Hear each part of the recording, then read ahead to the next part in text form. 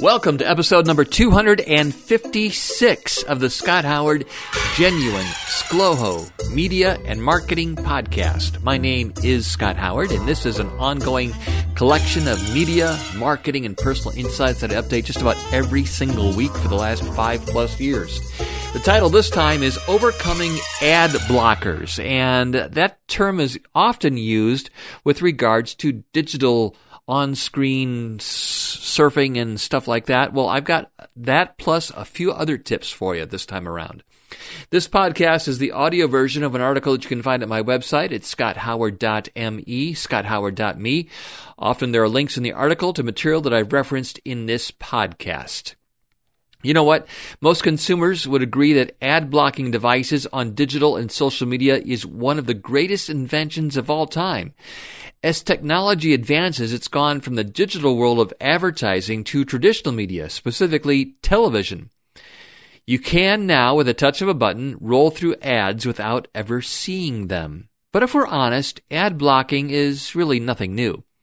The human mind has learned how to block out and avoid annoying ads in all media way before the internet came along.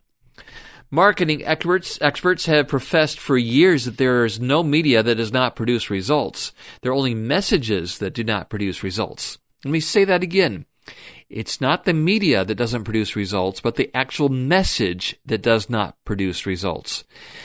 They have also known that people don't dislike ads, they just dislike those bad ads. So, when you're creating your next message, whether it's online or for on-air, ask yourself, what's in it for your prospects to listen to or to view this ad? Is there any information or entertainment value for the listener? Advertising guru Roy Williams, who is also known as the Wizard of Ads, is often quoted as saying, for some insane reason, advertisers want their ads to look like and sound like ads. You see, understanding that no one consumes any media to see or hear ads is a key to creating more effective advertising. There was a study by Nielsen that indicates that 49% of a brand's sales lift from advertising is due to the creative, which refers primarily to the quality and the messaging. A better message will garner better response every time. I've got a list of tactics that you can employ to make your ads more relevant and to make your prospects more receptive to your message. Just email me and I will send them to you. And if you have any questions or need any help with your marketing or advertising, you can ask me, Scott Howard. I've got a few decades of experience, and I'm the general sales manager of Volvo Radio in Fort Wayne, Indiana.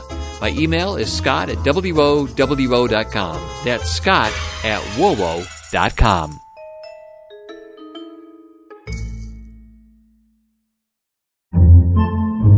Podcasts by Federated Media.